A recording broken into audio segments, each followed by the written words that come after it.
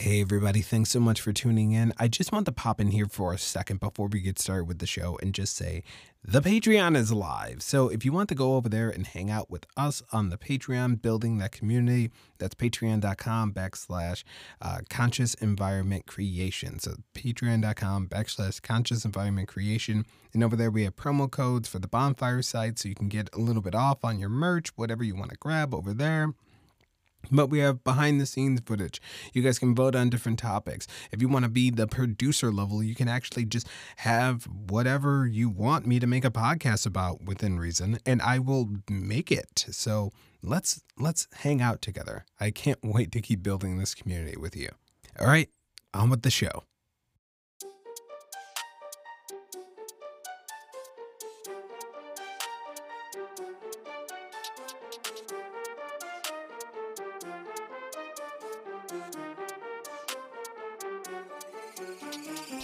Hey, welcome back to the Conscious Environment Podcast. Thank you so much for tuning back in. I hope you guys are enjoying Whaaat History Month that we're doing for February. I'm probably gonna continue this on maybe a little bit, maybe once a month or something like that. I really enjoy these stories. They're a lot of fun, and there's a bajillion of them that we could tell. But if you've been listening along, we've done geniuses, we've done resistance, we've done things around the early parts of enslavement in the United States, and now let's get to the civil rights movement. Let's get to Jim Crow, Black Codes, civil rights movement. Hope you guys enjoy these stories. The first story I want to tell is about Victor H. Green and his Green Book. Victor H. Green was born in 1892. In 1918, Green married Alma Duke and lived in Harlem, as it developed as a center for black arts and culture in the period that we would call the Harlem Renaissance. At this time, he undertook managing his brother-in-law's bookings as a musician. Through this experience, Green began hearing terrible tales of what befell black Americans who traveled. As black Americans began to own cars and take part of the developing American car culture, this was also during the time of Jim Crow laws and racial segregation in the United States. This was a prevalent problem in the South, however, motels and restaurants in northern states also excluded black Americans as well. In 1936, Green thought of doing something about this.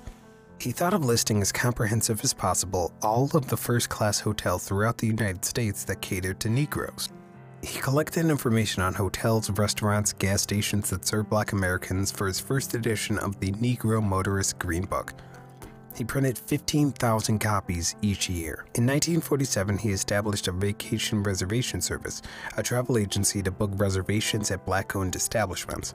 By 1949, the guide included international destinations in Bermuda, Mexico, and Canada. It listed places for food and lodging and gas station. In 1952, Green changed the name to the Negro Traveler's Green Book. Although Green died in 1960, publication continued with his widow Alma serving as the editor until 1966.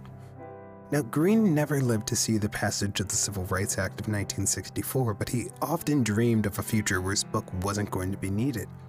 In the introduction of the first edition of his book in 1936, he wrote, "There will be a day sometime in the near future when this guide will not have to be published. This is when we as a race will have equal rights and privileges in the United States." Let's talk about the Wrightsville Fire of 1959. March 5th, 1959, 21 black boys burned to death inside a dormitory at an Arkansas Reform School in Wrightsville. The doors were locked from the outside, and the fire mysteriously started around 4 a.m. 48 children ages 13 to 17 managed to escape to safety by knocking out 2 of the windows. The boys were sent to the Negro Boys Industrial School for petty theft, pranks, and homelessness. It was essentially a prison. For example, one boy had been caught soaping windows during Halloween. That was literally just rubbing a bar of soap on the windows. Another boy was actually caught riding a white boy's bicycle, even though the white boy's mother told him to do so, and she also told the police that it was alright. He was still arrested. 14 of the bodies were burned so badly that at the time they could not be individually identified. They were buried in unmarked graves at the Haven of Rest in Little Rock, Arkansas. In 2018, they placed a memorial with the rediscovered names of the 21 burned boys.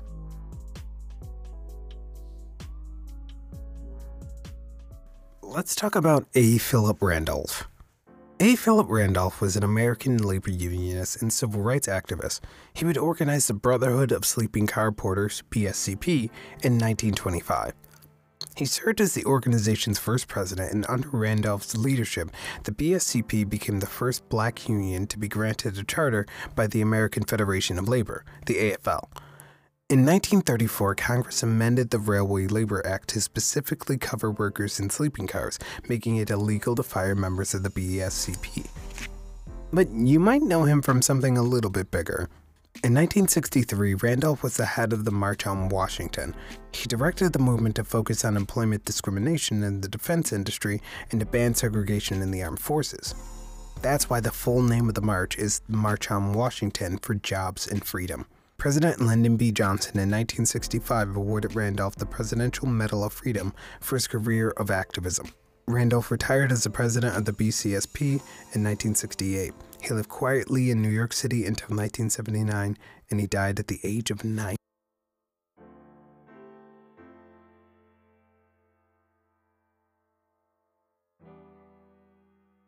Let's talk about the Greensboro sit-ins. The Greensboro sit-ins were nonviolent protests in Greensboro, North Carolina. They lasted from February 1st, 1960 to July 25th, 1960. These sit-ins were the first major sit-ins of the civil rights movement. These protests led to Whaaat's department store chain ending its policy of racial segregation in its stores in the southern United States. It was 4 young black men who staged the first sit-ins in Greensboro: Ewell Blair Jr., David Richmond, Franklin McCain, and Joseph McNeil. These events were planned meticulously. Enlisting the help of a local white businessman, Ralph Johns, they put their plan into action. The first stop would be at Ralph Johns' store so that he could contact news reporters. From there, they would go down to Whaaat's Five and Dime store in downtown Greensboro and sit at the lunch counter where they would be asked to be served. When they were inevitably denied service, they would refuse to leave. They would repeat this process daily as long as it took for desegregation at that lunch counter. On February 1st, 1960, the 4 sat down at the lunch counter. The entire staff, including black workers, refused them service. The store manager, Clarence Harris, asked them to leave, but the foreman stayed until the store closed that night. The next day, more than 20 black students joined the sit-ins, including co-eds from Bennett College, also in Greensboro. Over the next few days, this would expand to hundreds of protesters at different stores. On July 25, 1960, the manager Clarence Harris asked 4 black Whaaat employees, Geneva Tisdale, Susie Morrison, Athena Jones, and Charles Best, to change out of their uniforms and into street clothes. They were served at the counter, making them the first black Americans to be served there. The Greensboro sit-ins also did something very important for the civil rights movement. Greensboro sit-ins were the catalyst for the formation of the Student Nonviolent Coordinating Committee, or SNCC, which would become one of the most important organizations of the civil rights movement in the 1960s. Let's talk about Marsha P. Johnson and the beginnings of Pride. It all started when plainclothes police officers invaded the Stonewall Inn on June 27, 1969. Just after 3 a.m., things turned violent after a few patrons were arrested on questionable charges. They were handcuffed and very publicly forced into police cars on the streets of New York City. And this was the last straw. Marsha P. Johnson was at the Stonewall Inn on the first night of the riots. Many have ID'd her as the main instigator. Following the events at Stonewall, Johnson and her friend Sylvia Rivera co-founded the Street Transvestite Action Revolutionaries, or STAR, and focused on helping homeless transgender youth in New York City. In June of 1970, the very first Gay Pride March was held in Manhattan on the anniversary of the Stonewall Rebellion. On July 6, 1992, Marsha's body was found floating in the Hudson River. Police ruled her death a suicide, despite friends' accounts that she was not suicidal. According to the Trans Murdering Monitoring Report from 2021, 375 trans and gender-diverse people were murdered, 7% more than in the TMM update of 2020. The murder of trans people in the United States have doubled in the last year, and people of color make up 89% of trans people murdered. If you consider yourself an ally, an accomplice, or part of the black community at all, remember that every kind of Black Lives Matters. Let's talk about Ruby Bridges and her famous walk that integrated schools. On November 14, 1960, Ruby Bridges was only 6 years old. She became one of the first Black children to integrate the New Orleans public school system. She didn't make it to class that day. 4 federal marshals walked Bridges and her mother to the principal's office where she sat for the entire day. Outside of the school, angry mobs protested with signs, slurs, and they threw rocks. High school boys sung a new chorus to the battle hymn of the Republic, "Glory, glory, segregation, the South will rise again." The next day, adults hurled death threats as she entered the building, but she made it to class. An empty classroom. The school would be integrated, but Bridges would be taught in a class of 1. Over 500 kids walked out on that second day. She couldn't go to the cafeteria for lunch or outside for PE. However, the only time she said that she felt fear was when the mob would bring a tiny baby's coffin with a black baby doll in it. Despite this, Ruby never missed a day of school that year. She's now 68 and an activist. She advocates for educating the youth on the racial divide and ending de facto segregation. In 1999, Ruby established the Ruby Bridges Foundation to promote tolerance and create change through education. In 2000, she was made an honorary deputy marshal. On January 8, 2001, Bridges was awarded the Presidential Citizens Medal by President Bill Clinton. And I'll leave you with a quote: "Racism is a grown-up disease, and we must stop using our children to spread it." Ruby Bridges. Lastly, let's talk about the reason for this season. Carter G. Woodson and Black History Month. Black History Month grew out of Negro History Week, the brainchild of noted historian Carter G. Woodson. In September of 1915, Carter Woodson and Jesse Moreland founded the ASNLH, an organization dedicated to researching and promoting achievements by Black Americans and other peoples of African descent. Negro History Week was created by the group in 1926. It was decided to be the second week of February because it coincided with the birthdays of Abraham Lincoln and Frederick Douglass. You can side-eye the Abraham Lincoln part. By the late 1960s, thanks in part to the Civil Rights Movement, Negro History Week had evolved into the Black History Month. President Gerald Ford officially recognized Black History Month in 1976. Since 1976, every U.S. president has officially designated the month of February as Black History Month. Today, Black History Month is a time to honor the contributions and legacies of Black Americans across U.S. history and society. From activists and civil rights leaders to leaders of industry, politics, science, culture, and more. Black History Month shares our history because Black history is American history. Thank you guys so much for tuning in to the Conscious Environment podcast with our special Say What history.